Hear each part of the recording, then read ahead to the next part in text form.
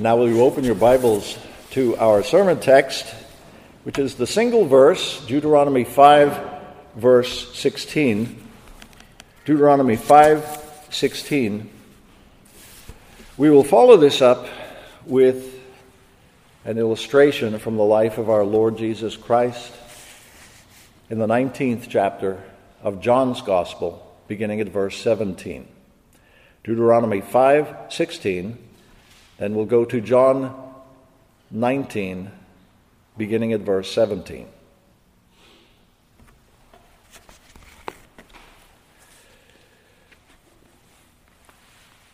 Hear then the word of God. Honor your father and your mother, as the Lord your God has commanded you, that your days may be prolonged and that it may go well with you on the land which the Lord your God gives you.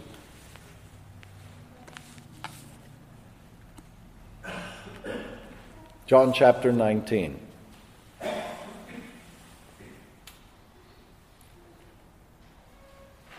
They took Jesus, therefore, and he went out bearing his own cross to the place called the place of a skull, which is called in Hebrew Golgotha.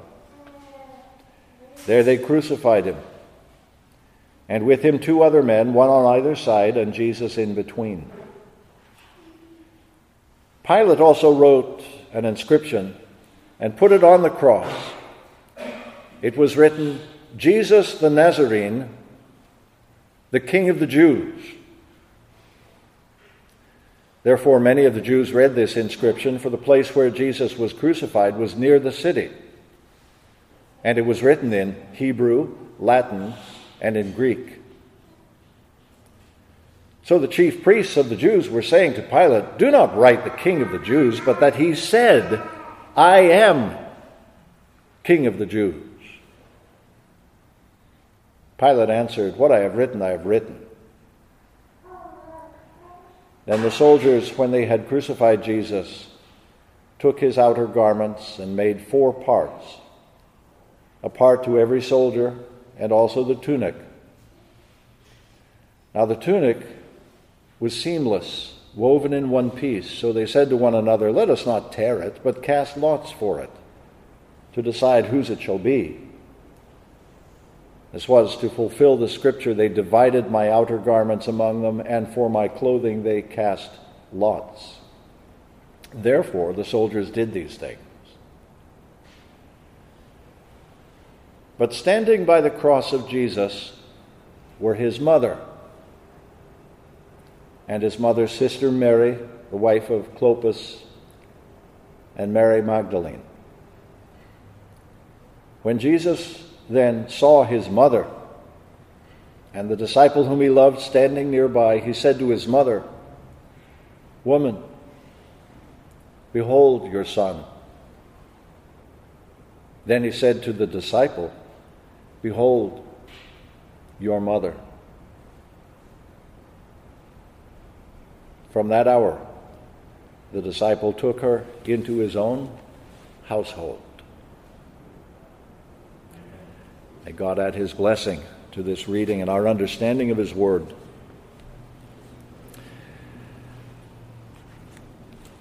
Let me begin today by calling your attention to a point that by now should probably be glaringly obvious to you, that God's law, which is recapitulated for us here on the plains of Moab, God's law is a code of human conduct that is both deep and wide.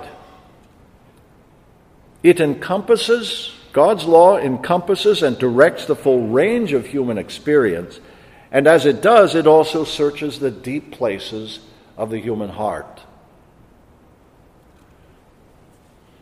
We've been chipping away at this book of Deuteronomy for 6 months now, ever since the middle of July, and here we are in mid-January, only halfway through the 5th chapter. But let me say, it is altogether right and proper that we should take God's law slowly and deliberately because of what's at stake. We might liken God's law to a straight West Texas railroad line that runs in two and only two opposing directions. The way of God's covenant blessing and the way of God's covenant curse. There is no third way that this track travels. No third way that's open to us. His law takes us either quickly downhill to hell for our daily transgressions of it, or it takes us directly to Jesus. Because Jesus, having attained heaven by his perfect obedience to this law nearly 2,000 years ago, Jesus today sits upon his glorious throne at the far end of the line, at the far end of those ancient paths, those good ways of which Jeremiah spoke, the far end of every Christian's pilgrimage. Our Lord Jesus Christ has been over this very same road before us. He knows the route of obedience. He understands it. He understands the many painful, perplexing hardships along the way, because he's traveled every inch of that road, every inch of that line before us. But we might even go a little bit farther and say that by the relentless energy of Jesus' perfect obedience to this law on our behalf, by that alone, otherwise lost and perishing sinners like us, we are carried uphill, up Zion's hill, to glory. We don't get there by ourselves. Didn't he himself say, "And I, if I be lifted up from the earth, will draw all men to myself"? The work of our salvation is his. If I attain heaven, and thanks be to God, he's promised that by grace through faith I shall. If I attain heaven, it's not going to be on the strength of my own paltry, on again, off again obedience. If we consider the all-searching breadth and depth of God's holy law for human conduct and our daily flouting of it, and if we have no buffer, no shield to stand between this holy God and ourselves, perceiving no righteous Redeemer from this desperate moral debt that we have, if we perceive no Christ to mediate for us, to advocate for us at the bar of God's justice, if we believe instead that our own personal obedience to this law is the point upon which my eternal life stands or falls, then we are of all men most to be pitied. Because we're sunk. We're sunk. All men are. God's holy law searches and judges and destroys the sinner.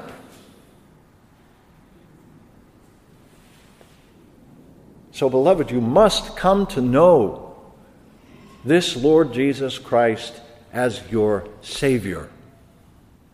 You must. You must, by faith, make him yours. It's the fool who sees the storm of judgment coming and doesn't run to hide himself in the cleft of this rock.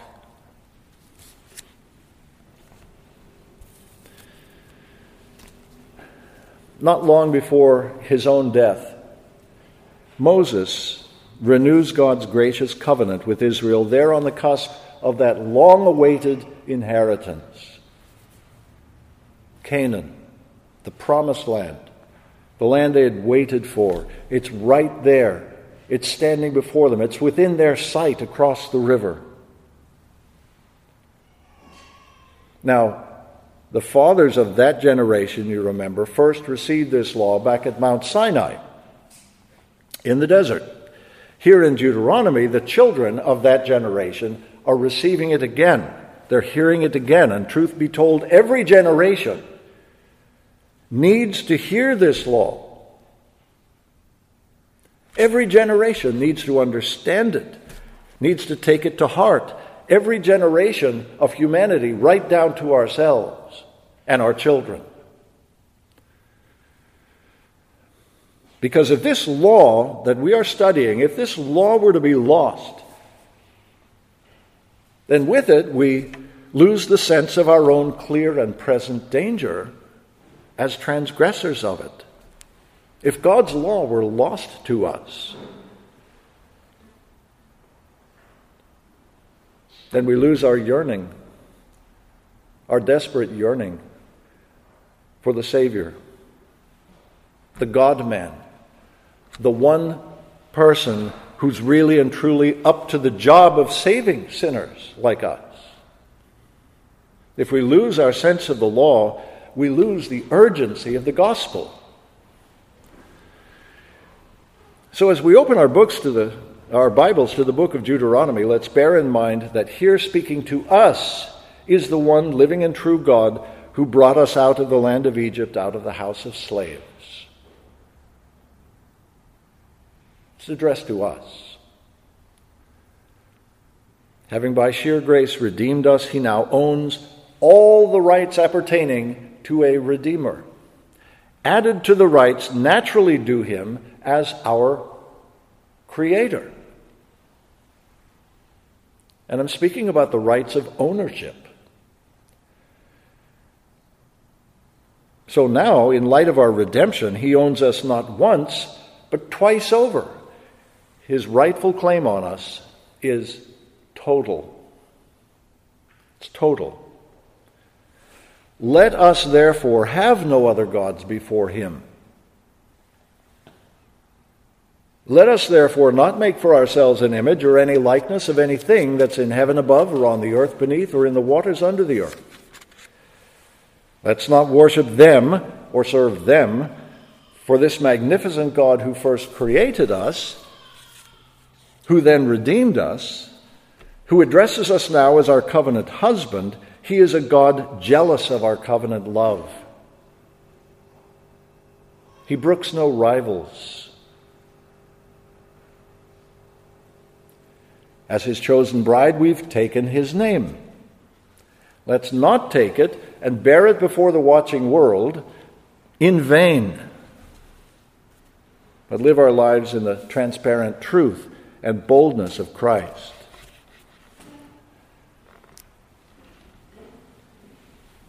Let's discover in him all our Sabbath rest.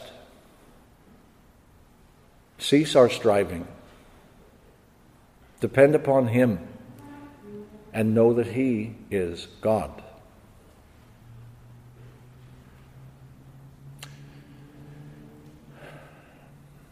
These things that we covered in the first 4 commandments really aren't difficult things to understand, and they're really not all that difficult even to do. They're profoundly simple things he commands of us.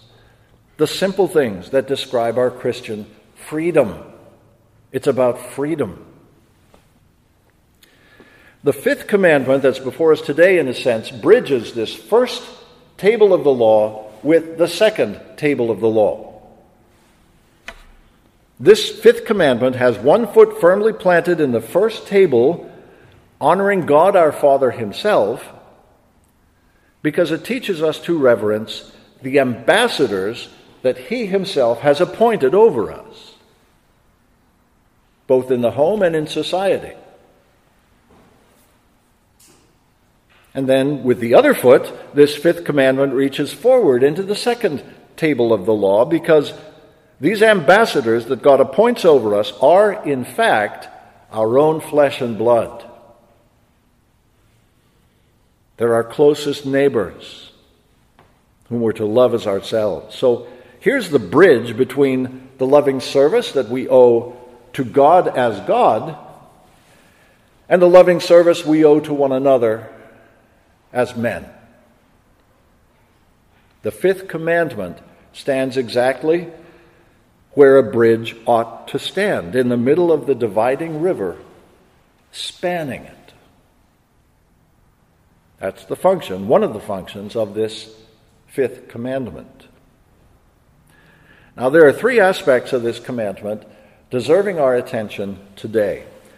These three things answer the basic questions. First, what the commandment is, and then to whom it applies, and finally, why we should care. Or if you prefer, they address the matter of our obligation, the concept of office, and the outlook for the future of a society that honors those placed over them. The Apostle Paul, after all, in his letter to the Ephesians, calls this fifth commandment the first commandment with a promise.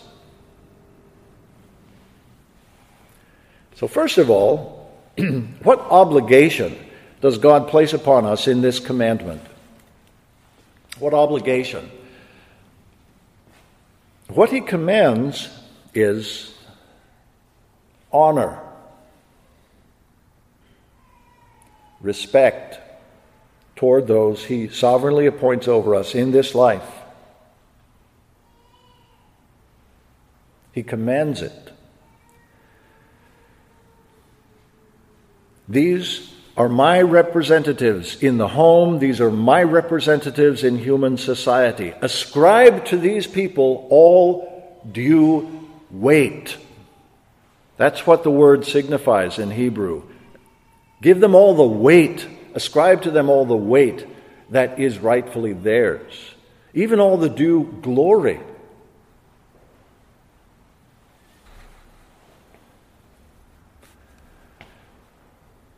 Now, I want you to think through this with me and think about your own circumstances and the circumstances of those you know who are dealing with difficult situations. Because genuinely honoring our parents doesn't come easily to a generation of people who are accustomed to being satisfied with mere externals. God, who knows the heart, commands that we actually respect others, beginning with our parents, that we honor them, not merely externally, but from the heart, that we honor them. In other places he commands even that we love others from the heart. He commands it. And not merely in an outward show of something that isn't inwardly there. He exercises divine authority over those inward volitional powers of the human soul. Even those emotional parts of our soul that we might rather wish he couldn't see into. But he can see into you. He does see into you. There is no creature hidden from his sight, but all things are open and laid bare to the eyes of him with whom we have to do. Even before there is a word on my tongue, behold, O Lord, thou dost see it all.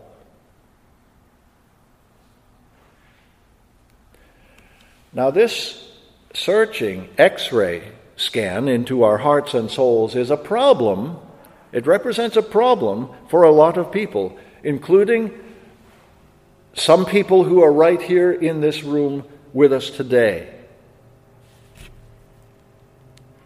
How can he tell me to honor my father and my mother?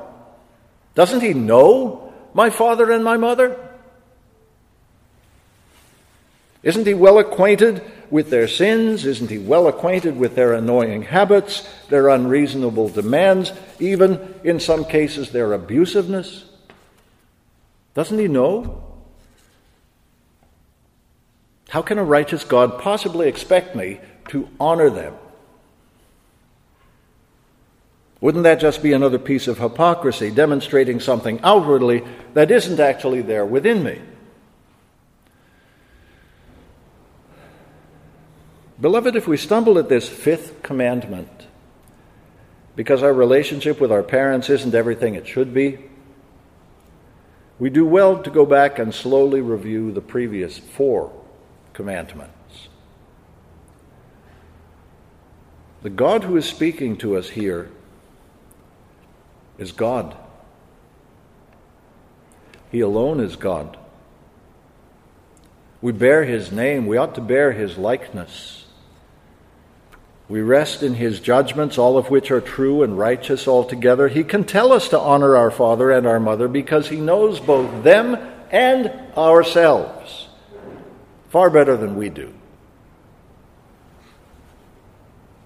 It's not a problem for him to tell you, to tell me, look, this is the right thing to do. So do it. Honor your father and your mother. Yes, even them.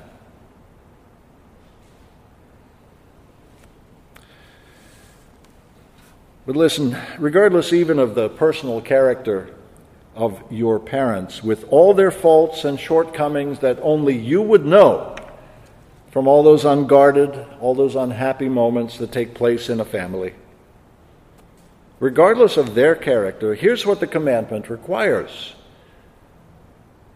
that by your own conduct, you make it your aim to add to the weight of their glory.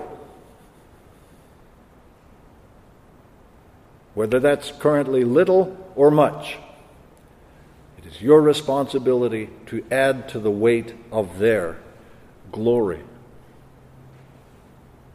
The commandment, after all, is for you in your role as the child. Clearly, you're not in charge of your parents. You're not responsible for their behavior. But are you in charge of you? Whether you're a child of 2 years old or of 12 or 20 or 60, the question is, what do I, by a life well lived, by a life honorably lived, what do I add to the peace and comfort of my parents and the glory of the family name which I share together with them?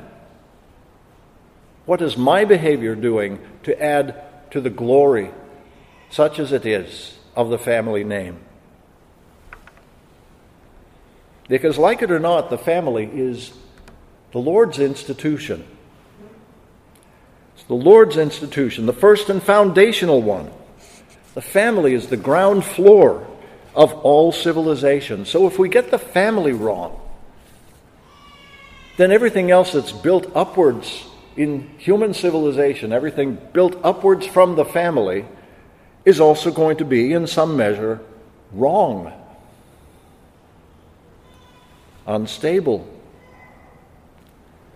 We must therefore do everything within our power to strengthen and establish our own families. Strengthen and establish our own families.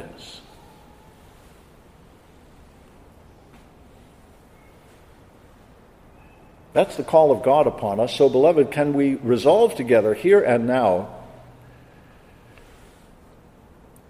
that the blame shifting that so often goes on within families, that it stops here today, now.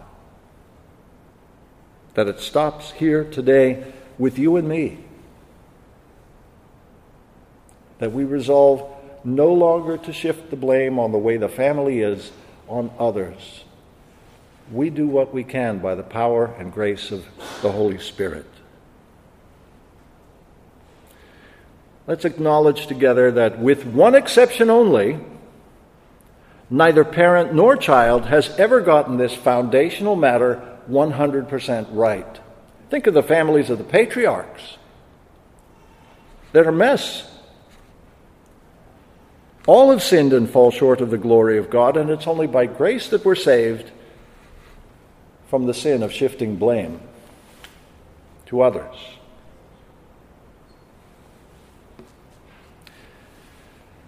The Old Testament, of course, you remember, closes with the expressed hope and promise that the hearts of the fathers would be restored to their children and the hearts of the children to their fathers, which must have seemed to be a pretty forlorn hope at the time that promise was made. Considering how messed up so many families were at the time, so many divorces, all those mixed marriages, all this pervading sense in the culture of being off kilter, off center as a nation, spiritually broken, lacking apparently a future or a hope. What an awful time to live, those days of the prophet Malachi. And the Old Testament ends with that promise about a restoration between father and children, children and father. And then we turn that dark page of Malachi, and we find ourselves in the blessed gospel.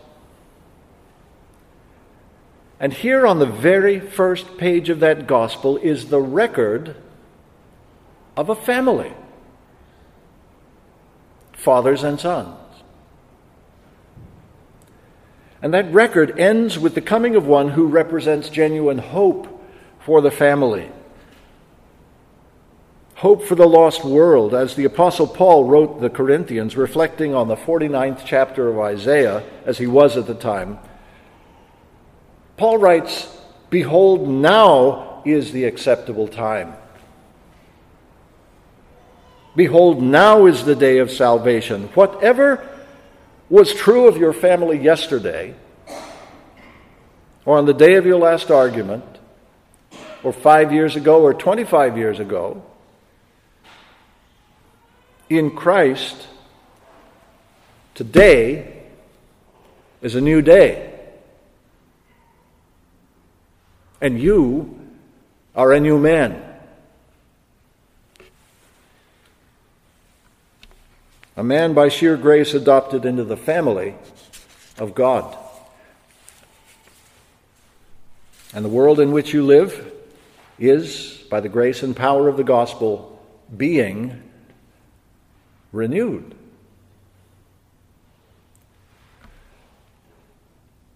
I exhort you, brothers and sisters, don't let yourself become a victim of your own past. Yours now is the grace and power of the Holy Spirit to honor from the heart your father and your mother. That's the obligation we're under.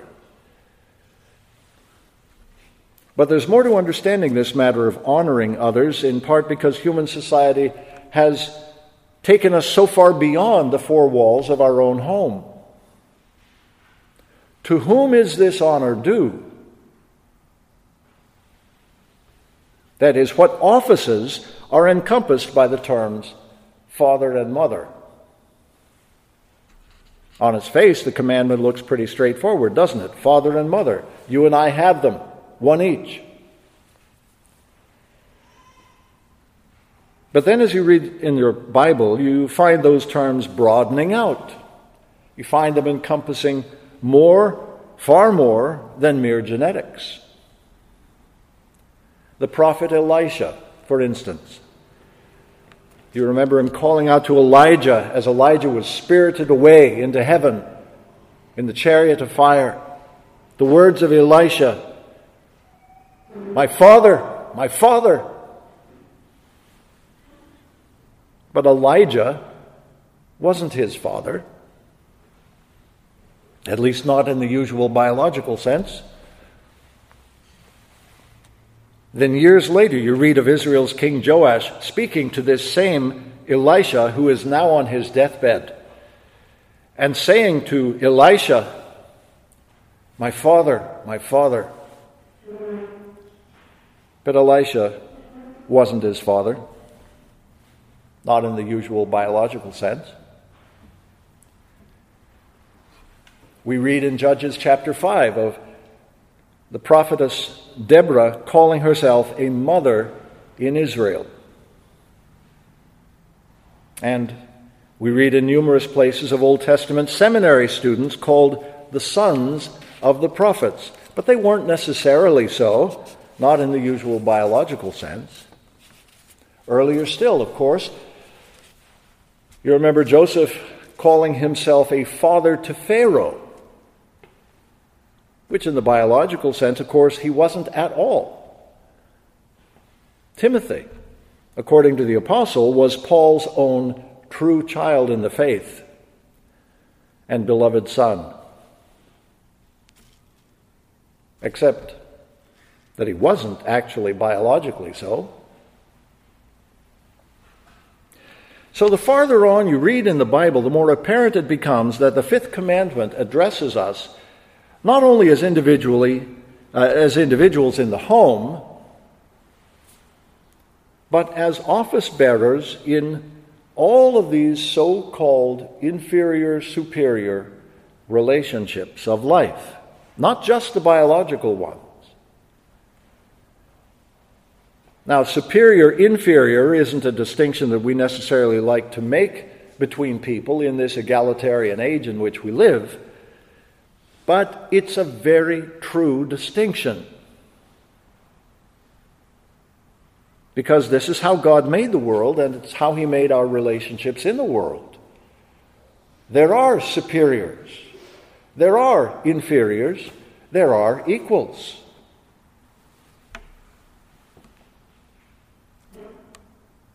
You and I have God-given superiors. We have our social equals. We have even God-given inferiors. And I'm sorry to have to put it that way. You won't learn this in the public school system. You won't hear it in the media today. But it's true. Society has this thing called structure. And it's a structure more than one level deep. There are parents and there are children. There are masters and there are slaves.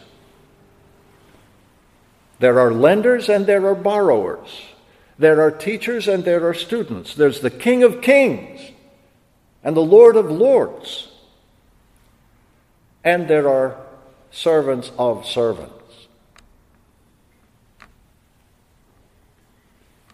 Here in the U.S., we've been sitting for a long time on this precarious fence, operating socially and politically as though two contrary propositions regarding equality can both be true.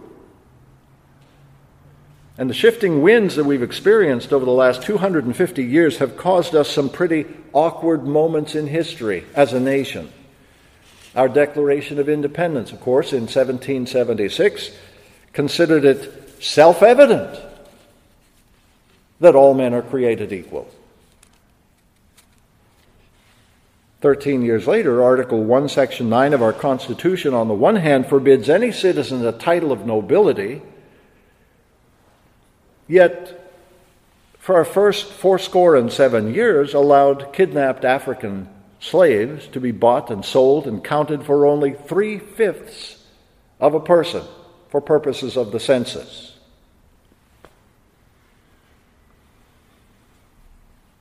Even though it was self-evident that all men are created equal.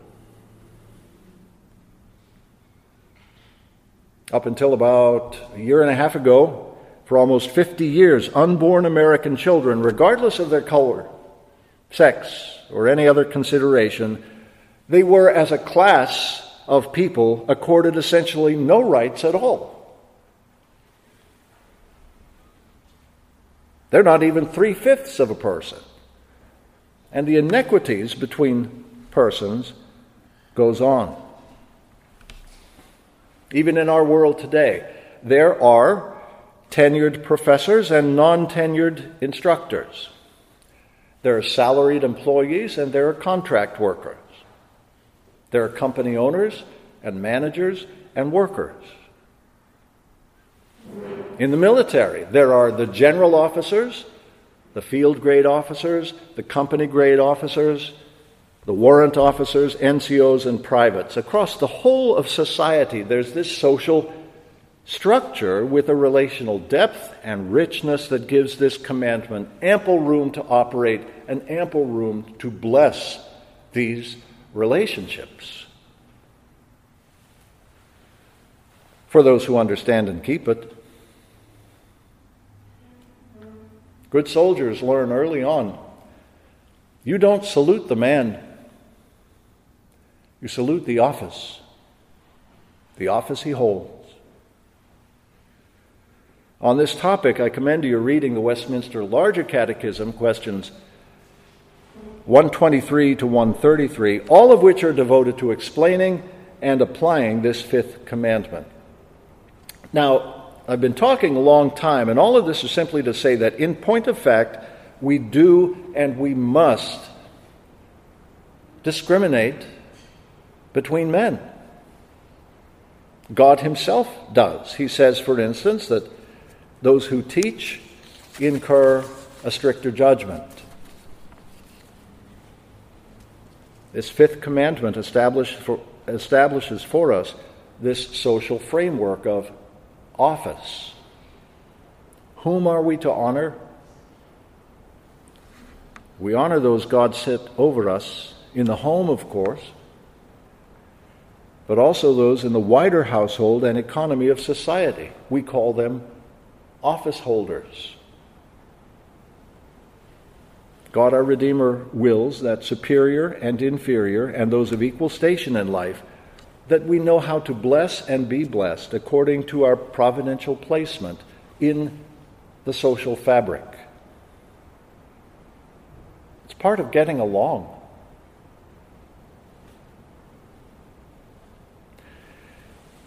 Now let's stop and think for a moment, really, what a wonderful thing this is. That we can rightly discriminate among men as God discriminates. Can you imagine the transformation of the academic world or the world of government or of labor and management?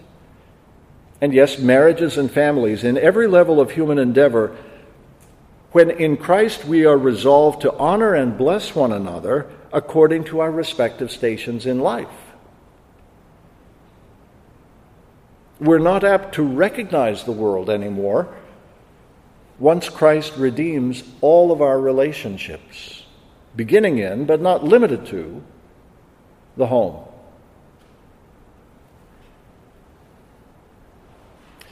We come finally to the outlook for human society when we understand not only its God-given structure, beginning in the home, but also how we might properly honor one another within that structure, according to our respective stations in life. What might be expected, for instance, when parents in the home lovingly train and feed and care for their children, and children, in turn, honor their parents. What a home that must be.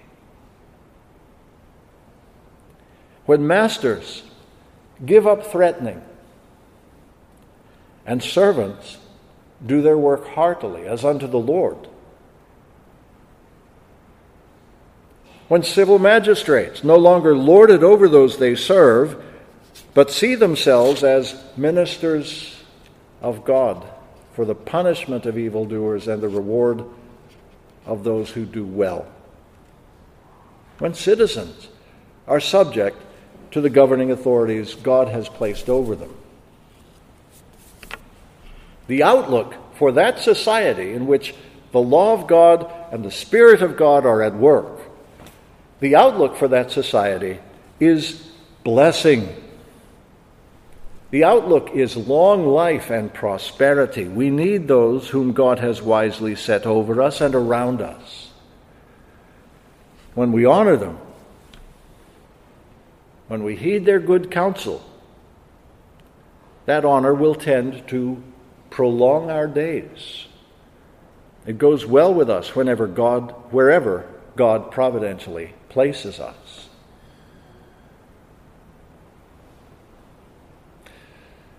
But I began with a warning about these commandments. They take us in one of only two directions, remember? If you step into the commandment alone, without the benefit of Jesus Christ and his obedience, if you do that, the weight of your own transgressions pulls you quickly and hopelessly down the track in a direction you don't want to go. The Christian use of the commandments is, first of all, to show us our own sins, but then also to show us the righteousness of Jesus Christ, who to his final dying breath kept them with all his heart and soul. This commandment, as it was first inscribed upon tablets of stone, read, "Honor your father and your mother, that your days may be prolonged, and that it may be well with you in the land which the Lord your God gives you." Generation after generation, those very same words appeared not in stone necessarily, but in ink upon countless Torah scrolls that were used in countless synagogues across the Mediterranean world.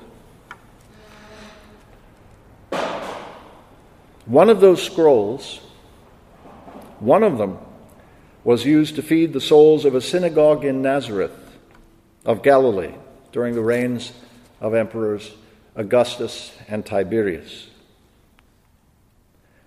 Jesus attended services there from his earliest days, from his boyhood. And what he learned upon the scroll in his synagogue stayed with him as he grew in wisdom and in stature and in favor with God and men. It stayed with him to the very last day of his life, the very last moment of his life. I think it's worth noticing that virtually the final act of our Lord Jesus Christ before expiring on the cross, his final act was to care for his mother.